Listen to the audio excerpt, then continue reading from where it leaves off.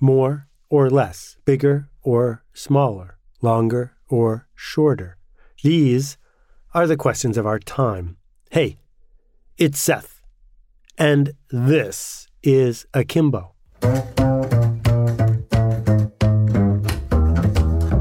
We'll be back in a second to talk about the never-ending battle between bigger and smaller. But first, here's a message from our sponsor.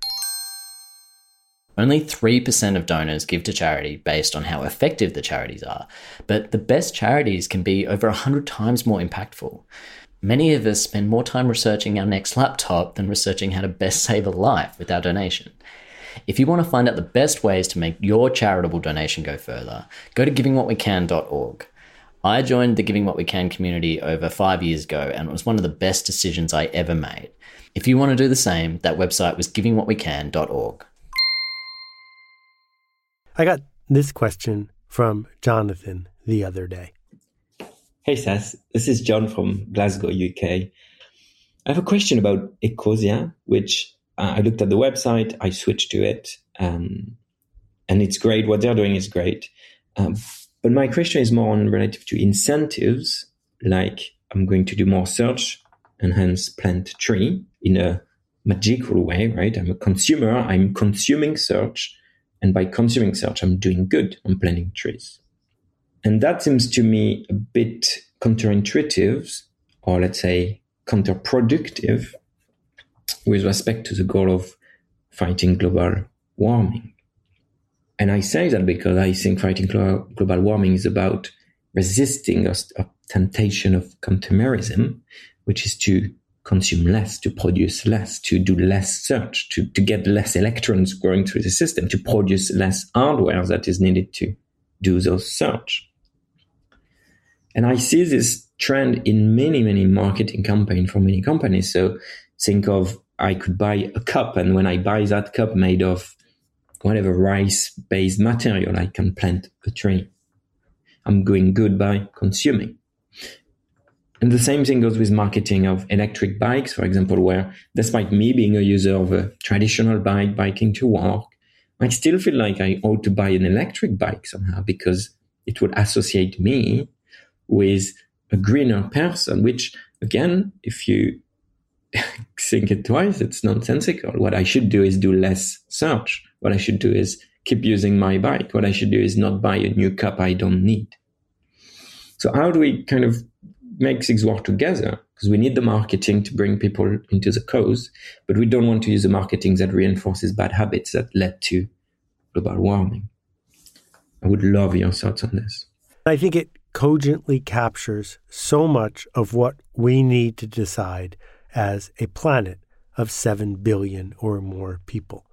Because for hundreds and hundreds of years, there's been an argument going on about our place in the world and about more versus less. There are religions that are based on the theory of be fruitful and multiply. And there are other religions that were based on the idea that we ought to be celibate. Those religions mostly aren't around anymore. There are consumer movements that are based on the idea of less and only keeping things that give you joy. And the very same people who started those movements now have product endorsement deals with retailers. There are movements that say that families should have 7, 8, 9, 10 kids because human beings solve problems, that the marketplace is a problem-sensing device, that technology moves us forward, and more humans keep making things better. And then there are other people, smart people, thoughtful people, who say that without birth control, we are doomed, and that, in fact, the carrying capacity of the Earth is way lower than it is currently being inhabited by, that we need 100 million, 1 billion, 2 billion people at the most on this planet, that life gets a lot more beautiful when there are fewer people around. Then we think about companies like Patagonia that argue you shouldn't buy their stuff, but then offer renewed, used products because they got to make a living. At the same time, there are companies like H&M that come out with a new line of clothing every 3 or 4 days. That a company like Nike that started with only one item now makes more than 365 different kinds of shoes. You could buy a new pair of Nike shoes every day, and you would never run out. Where do we draw the line? Is there a line? Are we trying for bigger, or are we trying for smaller? And this leads us to the debate about the climate and human beings' place on the earth, because it is correctly pointed out that the earth will survive global warming, that the earth doesn't have a problem with climate change. It'll still be here. Many species will do better. No, that's not really the question. The question is, will humans in general and specifically have more pleasant, more productive lives when the climate changes?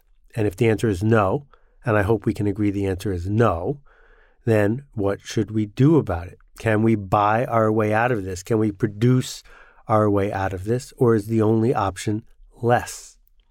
So there's a long thread in the history of environmentalism that simply says the carrying capacity of Earth is lower than the number of people who are using it, and we need to show self-restraint and, if necessary, organize restraint so that we have much smaller families, so that we buy less, do less, use less, consume less, produce less, pollute less.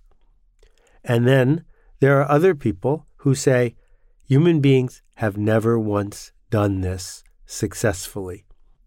Jared Diamond's brilliant book, Guns, Germs, and Steel, contains an illustration that I still remember more than a decade later. California used to have extraordinary wild animals in it. It had bears that could run as fast as a cheetah. It had armadillos the size of bread trucks. There were really cool creatures around. And within generations of human beings walking their way over there across the land bridge from Siberia, many of them were extinct. They were extinct because human beings competed to see who could earn status by killing the last one. That when we think about marketplaces, whether they are heavily regulated, even Soviet style, or whether they are wide open, commercially focused, what we see is that more is the simplest way forward, that more is what almost always happens. People never say, I have enough. Part of that is culture. Part of that is the fact that the only way to make a living is to sell people who can afford it more stuff. And part of it, I believe, is hardwired into us, just as it is hardwired into most species to reproduce. That this forward motion of novelty, of expansion, of reproduction, of consumption, it's buried deep within us. And we only have 10 years. We only have 10 years to do something about the climate. And there are people who are speaking up loudly and often saying, the only way forward is to stop right now. Stop having children. Stop building buildings. Stop eating almost anything except maybe stuff we can grow in our backyard and then compost when we're done. Stop traveling, stop communicating, and as you pointed out, Jonathan, stop doing searches. Let's set aside for just a second whether this is even possible. Let's set aside whether it's something we would want. Let's begin with, is it possible in the next 10 years? The answer clearly is no. So what are we going to do about it? Well, part of the mythology of carbon footprint comes from British Petroleum, who hired Ogilvy and Mather about 40 years ago to come up with this idea of carbon footprint, that if you just did fewer searches, if you just burned a little bit less fuel, then the climate would be fine. Well, people don't like being hypocrites. And if everyone feels like a hypocrite, few people are going to stand up and point out that we shouldn't build another coal plant, that we should ban gas-powered leaf blowers, that we should do systemic things to deal with our systemic problem because we're busy worrying about whether we're being hypocritical. It worked. We totally bought the line about fix your own backyard first. And that's a problem. It's a problem because we have a systemic challenge in front of us, a system based on the fact that fuel has been priced artificially low for 150 years since it was first dug out of the ground in Pennsylvania. That fuel should cost way more than it does because we weren't counting the actual cost of fuel, the cost of what it does after we burn it. And if fuel is properly priced, people will change their behavior instantly. And markets are really good at discovering what people want. They're really good at helping us compare value. And so, getting the price of fuel right is significantly easier than pushing people to do fewer searches, pushing people not to want the next thing. That if we price fuel properly, we can put the power of the market, the very thing that caused this problem, to work at fixing this thing. So when I think about Ecosia, what a great hack they're doing. They are saying people love to search. People would like to search more. The more they search, the more trees we'll be able to plant. The more trees we're able to plant, the more we can undo some of the damage. So no, Ecosia can't figure out how to price fuel properly. That's a systemic problem that we're going to have to get our act together around together. But what they've been able to do as a very small entity is hack the system that is built on desire. So I don't know how to undo human beings having desire. And I think it might be a trap to keep pushing for less. I think we may have the opportunity to push for better. It's interesting to note that Patagonia continues to make plenty of profits, that Patagonia continues to be one of the most trusted companies in the world. They do this not by pushing for less. They do it by pushing for better. And better takes many forms. It might be that walking to work is better for you. But yes, it's also true you have an itch to buy an electric bike. Reconciling those two things is up to you. But in the meantime, if we can get cars en masse off the roads, we're going to do it by replacing them with electric bikes, far more likely than we are to replace them by insisting that people just walk to where they're going. So there's system change happening. It's happening all around us. It's happening faster and faster. But it's not happening fast enough. And count me in for more better. I would like more better. I think I know how to sell that. I think a lot of people know how to sell that. I'm not sure that we're ever going to get to the place where we can sell people on less. That's my rant. Thanks for listening. We'll see you next time. We'll be back in a second with a couple questions from previous episodes. But first, here's a message from our sponsor. No ad this week. In fact, an ad about the ads. If you visit akimbo.link, you'll see a new button up there. Let me explain it to you really quick. My friends run akimbo.com, a B Corp that hosts the workshops that you've been hearing about here. But the Akimbo podcast is separate from that. And so going forward, every once in a while, I will talk about some of the workshops my friends are running. But in the meantime, I'd like to talk about what you're interested in. In fact, I'd like you to talk about what you're interested in. So if you visit akimbo.link, you'll see a way that you can upload a 30-second ad for a nonprofit, for a cause, or even for a hobby that you care about. Nothing commercial, please. Of course, I can't promise I'll be able to include all of them. There are guidelines at akimbo.link about how to do it and what to include and not include. The focus is 100% non-commercial and nonprofit. I can't wait to see what you've got going on. Hey, Seth, it's Maria. Hey, Seth, my name's Kyle. Greetings, Seth. This is Steven out in Madison, Wisconsin. Hi, Seth. Alicia from Charleston here. Hi, Seth. This is Anupam. Hi, this is Caitlin. Hi, Seth. Warm greetings from Curacao. Hey, Seth. My name is Nick Ryan from Pittsburgh, Pennsylvania. Hey, Seth. This is Rex. Hey, Seth. Hi, this is Vasilis from Greece. Hi, this is Roberta Perry. My question is... And that completes my question. As you know, I love to hear from you. If you've got a question about this or any previous episode, I hope you'll visit akimbo.link, that's akimbo.link, and click the appropriate button. 2 juicy questions this week. Here we go. It's Randall from Colorado. You recently, in a podcast that I listened to, mentioned the progression of AI in the marketplace and different lines of work overtaking certain roles, and advised against pursuing careers in those sectors, in those fields that AI could gain a benefit for those using it. I wondered if you thought that applied to copywriting.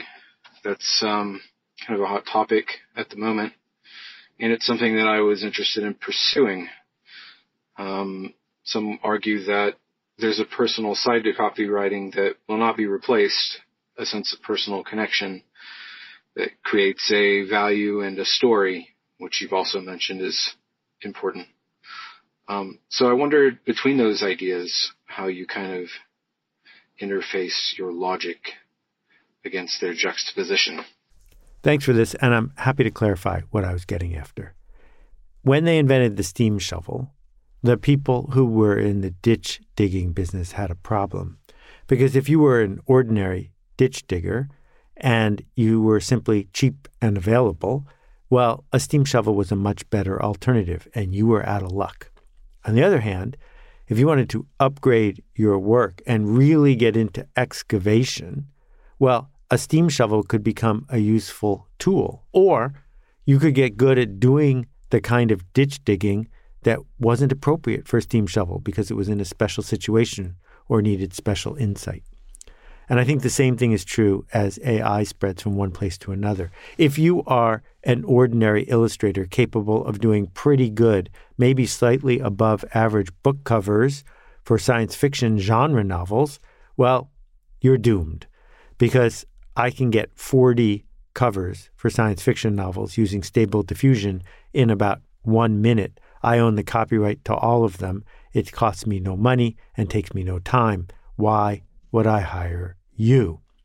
On the other hand, if you're Shepard Fairey, the one and only Shepard Fairey, well, I'm going to pay what you charge if I need you and your particular reputation and your particular skills to do an illustration for me. And so as we think about what careers to pick, the challenge is, how do you get beyond mediocre, which is another word for average? Copywriting? Yeah, we can get mediocre copywriting now for free from GPT-3. Tweak it a little bit and we're done. Mediocre copywriting is worth less than it has ever been worth before. But extraordinary copywriting that is the one and only, that is remarkable in its own way, that is worth more than ever before, because what AI has shown us is that very few people know how to do it. So my message was, go ahead and develop your freelance skills in whichever area you can build a moat, a fortress around your particular skill set and reputation. But you can't just say, if you need average work, I'm here to do average work, because lots of other people and lots of other computers can do it as well. Hi, Seth. It's Gwen from Los Angeles, and I have a question about overwhelm. I know you talked about it once in an interview with Tim Ferriss, where you said that you try to limit how much you take in because you only have so much bandwidth. And I have been a freelancer for the past 3 years, and I recently got a dream job in construction, back as a specialist consultant in the construction industry. And I'm really excited about it, but I find that construction now is it is literally like getting in front of a fire hose. There's just so much information. And on top of that, I work for a corporate company, which also has its own fire hose of internal communications and meetings. And I just find the whole thing completely overwhelming. And I don't know how to convince the people that I work for that there's work that only I can do, and I should be allowed to do that work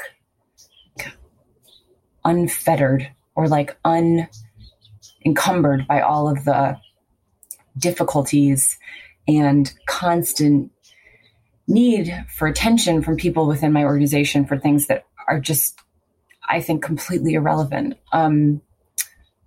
Any thoughts would be greatly appreciated. So hope you're well. Love the work. Take care. Thank you for this question. It's a really good one, but I think we have to hone in on a key semantic distinction, and that's the difference between information and data. There is a huge amount of data in the construction business, also in every other business, that every time we're having an election and people focus on the polls, there's just more data coming in. We asked these people this question and this is what they said. Yeah, but it's not information because it's not a resilient, reliable way for us to learn something useful.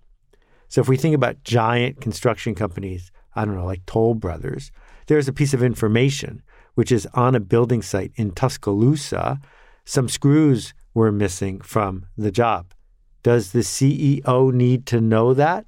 I think not, because while it is data, it is not information.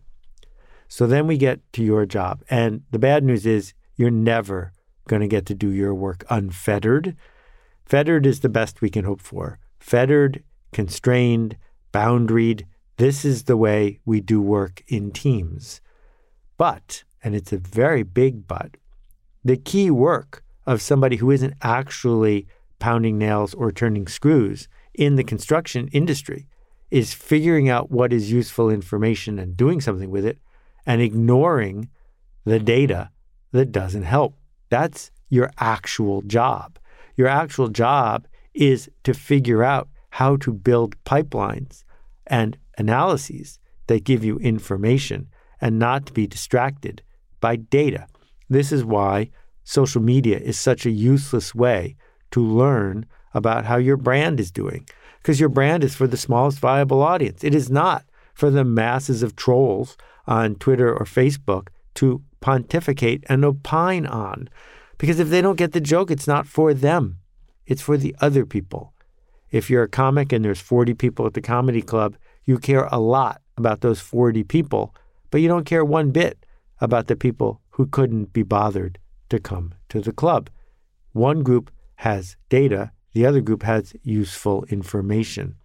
So the big breakthroughs, and this is what you learn in business school without them labeling it, is being able to look at a case, a 20, 30, 40-page business school case with a 5-page spreadsheet, and ignore almost all of it except for the information.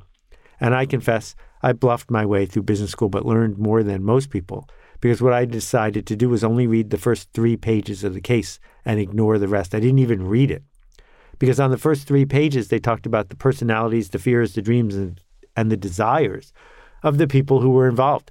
And I thought that was enough information for me to guess where the sweet spot was. Sure, we need people who will dive deep into the spreadsheet and find in that mass of numbers actual information. Not my specialty. So that's a bit of a rant, but basically what I'm saying is there's a lot of runway for someone to become a leader and an executive in the construction business. It is a huge $1 trillion industry in need of somebody who can figure out what's actually information and who can have the guts to ignore the data. I hope that helps. We'll see you next time. Thanks. There's a big problem that's changing everything about the world as we know it. Carbon and the impact of humans on the earth. We talk about it with words like climate change and global warming. But there's just 2 really important things that you need to know about it. First, this is an overwhelmingly big problem. So much so that it's likely that you feel as though your choices don't matter in the face of it. Second, that overwhelming feeling that I just mentioned, it's intentional. It was put there by design. The industries that make the biggest environmental impact have a vested interest in you feeling overwhelmed and powerless. They've marketed, lobbied, and schemed to create that feeling in all of us.